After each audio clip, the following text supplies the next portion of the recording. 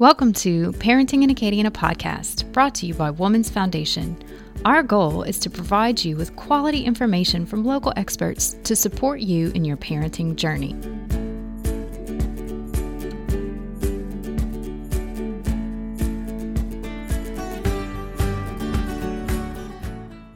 Today's episode, we have Dr. Brennan Kelly with Rise Chiropractic. He's here to talk to us about children's digestive health and common food allergies to look out for. So welcome, Dr. Brennan. Hey, Sally. How's it going? Good. How are you doing? I'm doing great. The weather's beautiful, and I'm happy to be here. I'm so happy to have you here in the studio. So give us a little bit of background about what you do and maybe a little bit about what you're doing right now. Sure, yeah. So I've recently graduated from Life University in December of last year, 2017. Awesome. And I am setting up shop in Lafayette, my hometown, to serve the families in the community with chiropractic care. I'm a Gonstead chiropractor. That's just the technique I use, but I focus on a lot of prenatals and pediatrics. It's not a specialty for me. I don't have any advanced certification in courses like Webster or ICPA, but so I'm here to set up shop and kind of talk about today some things that we see very commonly in the practice, things that I'm sure you'll be able to chime in with as well. My personal story and why I decided to become a chiropractor. Since birth, I've had digestive issues. So I was not able to keep breast milk down, and I had a lot of food allergies, and I was unable to really grow and develop like the average for my age, right? And so my struggle with health I'm 28 now.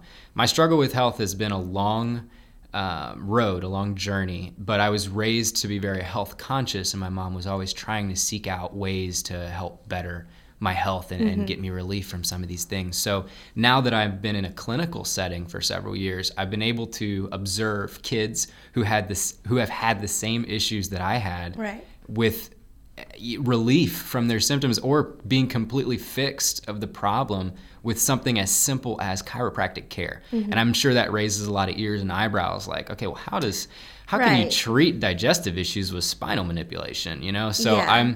I'm here to basically set the record straight and tell people what principled chiropractic care is all about and why providing a specific spinal adjustment actually creates a nerve impulse within the body that removes interference between the brain and the body, allowing your cells and tissues to regenerate, the way that they were designed to. Do parents come to you in search for primary care for their child, knowing that their child could possibly be allergic to types of foods, or are they coming to you just for primary care and then you say, hey, I can actually help you with these things, with X, Y, and Z? That's a great question, and the answer is both. Okay. I couldn't tell you the ratio, but I definitely have a cohort of people who seek out care for a specific condition or a symptom, right? And that's when I have to come in and educate them. Well, chiropractic is about holistic wellness. So I'm working with a principle of the body. There's a life force within your body. It's the force that heals cuts without you having to think about it, right? Like, imagine if we had to consciously control breathing and circulation and digestion and all of that, 24 hours a day. I mean, it'd be exhausting. So what I'm doing is just working with the ability that your body already has to heal. And then there's the other cohort of people who come to me for wellness or something that they don't even realize chiropractic could help with. And that's when I educate, like you said. Well, listen, I'm not specifically treating your acid reflux, but if we can remove this subluxation at T4, I bet you that brain's going to be able to better control the stomach and the reflux. So that's kind of how that works. So how are parents able to look out for these common food allergies? Sure. I think it's just a matter of education. You'd think that in this day and age, it would be very easy to educate oneself on just about anything. I mean, it's the information age, right? I look to the research and the peer-reviewed research, especially with issues like this, like the digestive issues. But what I brought here today is a book. It's a great text. It's something I refer to when I educate my practice members. It's by Dr. Jennifer Barham-Florani. It's called How to Have Well-Adjusted Babies. And it's actually a reference text. So you don't read this thing from cover to cover. I mean, you're looking at it right now. How thick would you say that is? Maybe That's 2 about inches 2 or inches, something. Yeah. So it's a reference text. It's filled with scientific research, quotes and citations, and everything is, especially in my field, based on deductive reasoning.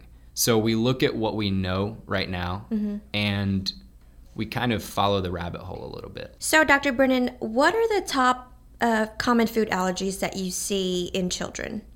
Sure, yeah. So this book I've got in front of me, Well-Adjusted Babies, states that the top 8 allergens responsible for 90% of food-related allergic reactions are milk, wheat, soy, eggs, peanuts, tree nuts, fish, and shellfish.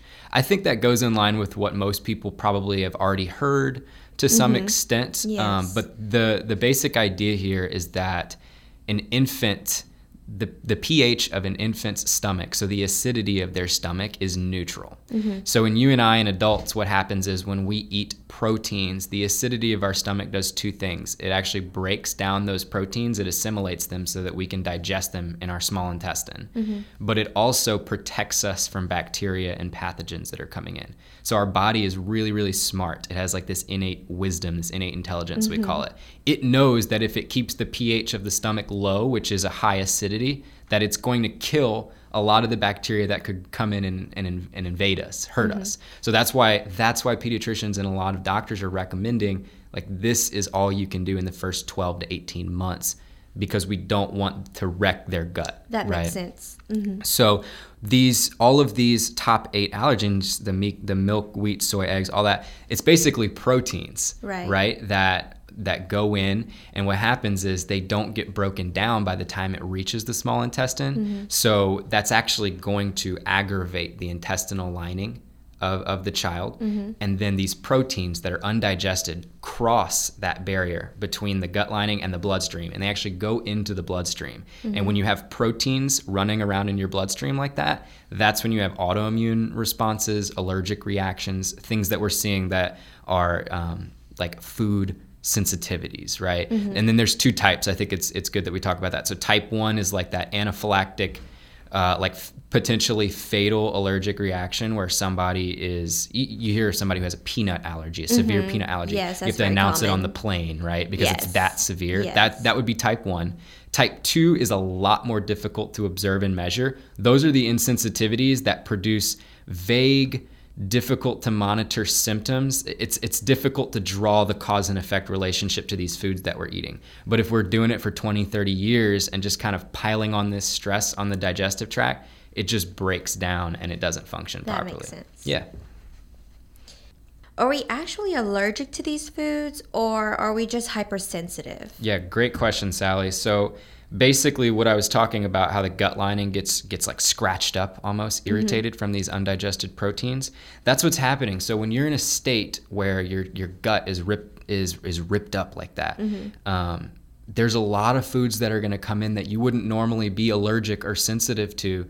They're going to cross that barrier, go into the bloodstream, and now you have this allergic reaction. So let's say you do an allergy panel, and they test you. Well, a wrecked gut is going to show like 40 or 50 things under the list of like allergic foods.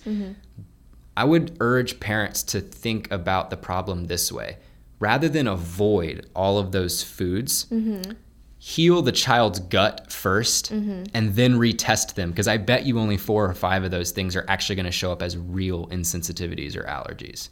So it's about allowing that gut to heal so that the proteins aren't constantly crossing over into the bloodstream. Healing the gut consists of some fasting, monitored, which should be monitored. Yeah, I would not recommend anyone just start fasting unless they've really done their research. But eating foods that are a little bit easier to digest and drinking a lot of water would be a good way to kind of allow the gut to heal before introducing proteins and stuff. So what particular foods would you recommend that's clean? Sure, yeah. I'm certainly not a nutritionist. I think it's I'm a chiropractor. Right. Granted, we do have 120 hours of nutrition in our curriculum, 12 credit hours towards our DC, a very small chunk of the majority, but what I learned in my classes from a doctor who was a chronic disease reversal guy through nutrition was that water is essential. You also want to maybe try like a rice protein, a liquid, something that you can still get calories from, but not be putting in sugars and starches and refined carbohydrates and things that are going to spike your blood sugar and irritate your gut and encourage bad bacteria. I think water, rice protein, some steamed organic vegetables and fruits would be a good thing to do, maybe during a cleansing period, maybe 3 to 5 days, maybe 7 days, to allow the gut to sort of heal and regenerate those tissues. Now, how long does this cleansing of the gut usually, how long should it last, or how long should parents do that for their child? I definitely wouldn't. I wouldn't do this without supervision. Okay. Naturopathic doctors who are focused on nutrition would probably be a great referral source for this, to have it monitored.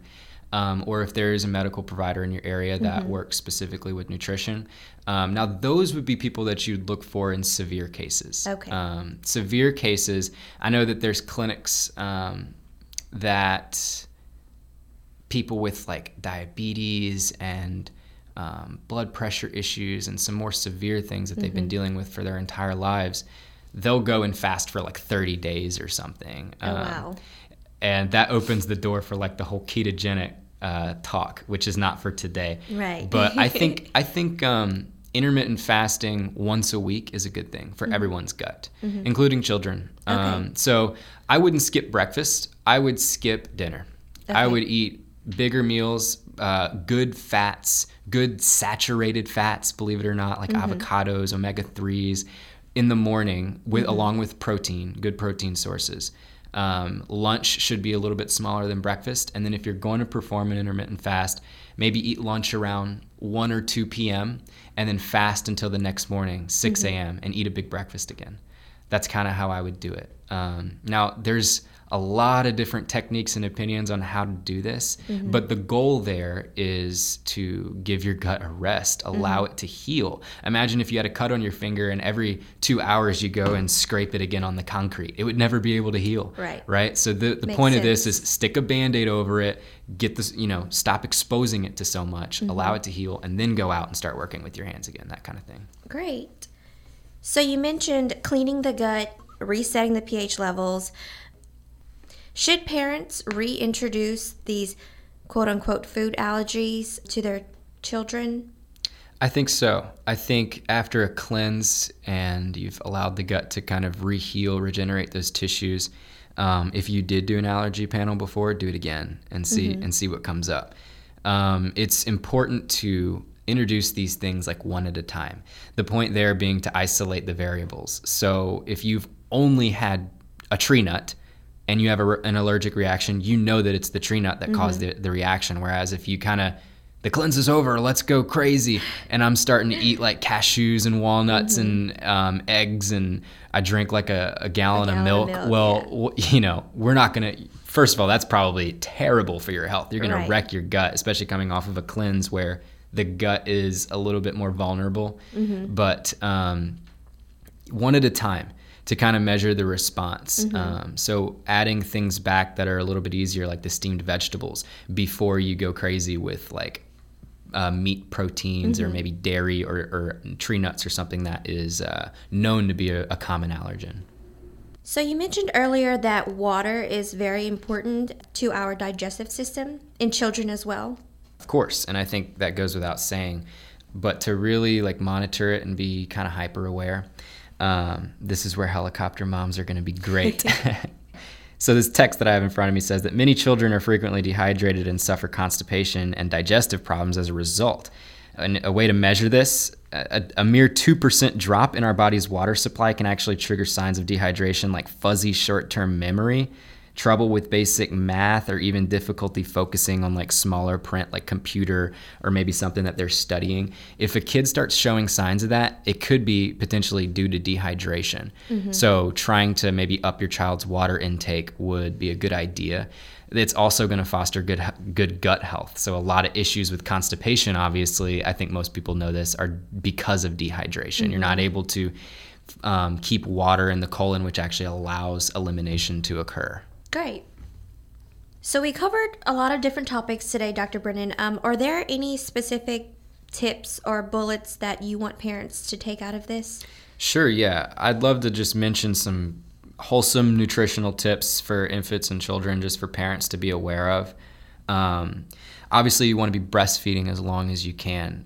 That's going to help the kid's immune system develop. There's a lot of things in the breast milk that allows for the child's gut to develop properly, and which is responsible for about 60% of your immune system. So that goes hand in hand, neither are isolated. Breastfeeding for as long as you can. Once you do start to introduce foods to the children, going organic whenever and wherever possible is a great key. It's going to be more nutritionally dense food, and you're also going to be avoiding some aggravating things like pesticides and chemicals that are really unnecessary and can screw up our guts pretty bad. Looking for fruits and vegetables that are in season. So in the winter, we're going to naturally gravitate and feel most nourished by like root vegetables, onions and potatoes. You want to warm the food and cook it and serve it hot. Steaming is a really good method over microwaving. It's not going to leak a lot of the nutritional value away from the food as much as microwaving would. In the summer, we're going to want to look at more fresh fruits and salads naturally. The summer fruits are going to be bought in the supermarkets. Obviously, in the wintertime, you're going to not have as much nutritional value in some of those summer fruits. So trying to stay in season with what grows when is a great idea. You want to choose foods that are whole and simple and as close to their natural state as possible. So the less that it's been tampered with or engineered, the better, because that's how God designed it to be, and God also designed our bodies, so they go hand in hand. As soon as we start manipulating, that's when problems occur. You want to focus on warm cooked foods, especially for infants. You want to keep in mind age-appropriate time frames for all foods. So a lot of pediatricians now are saying don't even bring bananas into the picture until like 9 to 12 months of age. It's like a heavy, thick fruit. It could affect what Ayurvedic Chinese traditional medicine would call the fire of the gut, or the ability to produce heat in the gut and digest food. Nutrition experts also suggest that bananas could be mucus producing and that they could cause constipation. I think most people have heard the banana constipation thing before. You want to avoid wheat, dairy, and refined sugars for at least the first 12 to 18 months of life in the children. You want to avoid offering too many foods in one meal. So an infant's digestive capacity is still gaining strength, so the more plain and simple you keep it, the better. Obviously, planning meals in advance is good for both kids and adults. Avoid overfeeding your infant or offering them too many food options. Like we said, you want to prioritize foods free of genetic modification, additives, preservatives, and trans fats like hydrogenated oils. You want to focus more on good fats and oils, maximizing the omega-3 intake.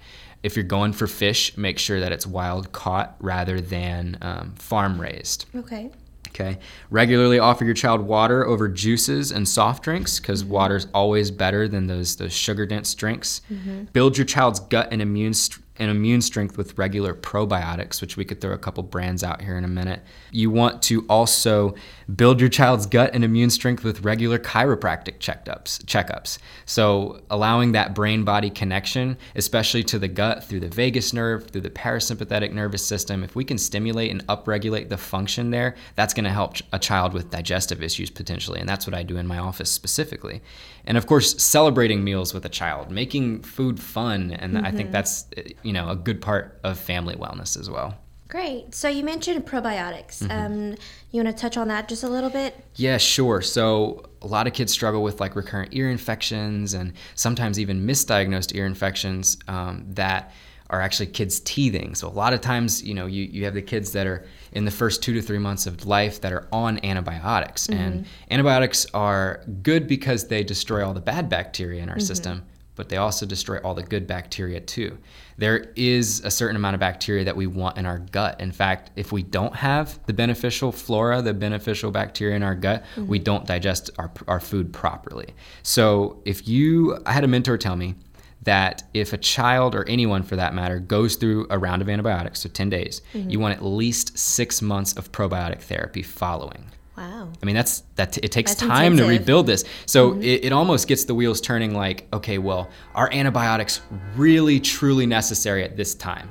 Just be aware that when antibiotics go through the system, it's going to wipe it out of the good stuff too, and you need at least 6 months of probiotic therapy. Flora Care for Kids by Metagenics is a great brand, so we can look into that. I know doTERRA, the essential oil company, also offers I believe it's a powder form. So for infants breastfeeding, mom can actually apply it to the nipple before breastfeeding. Okay. And we can start this right away, like right at birth. You can supplement the child's system.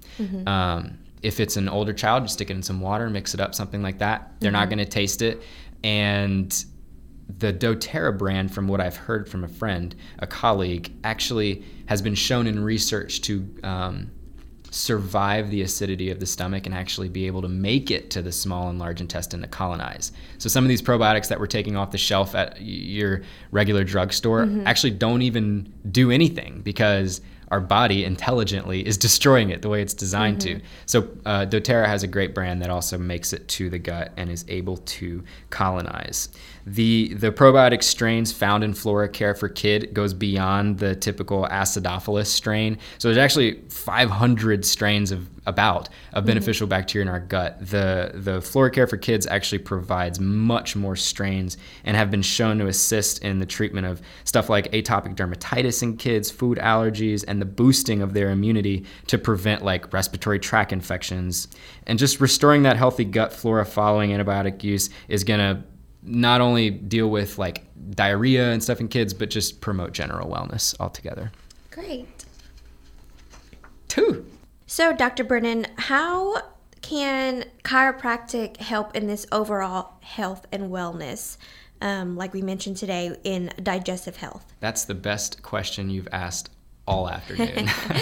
I've been excited for that one. So, like I said earlier, I actually dealt with a lot of digestive issues, and still to this day, like growing up, my whole life, I was on a lot of pills and a lot of drugs, managing all type of symptoms from acid reflux to recurrent ear infections. And I mean, you name it, I had it. I've had the endoscopy procedure multiple times, visited multiple gastroenterologists.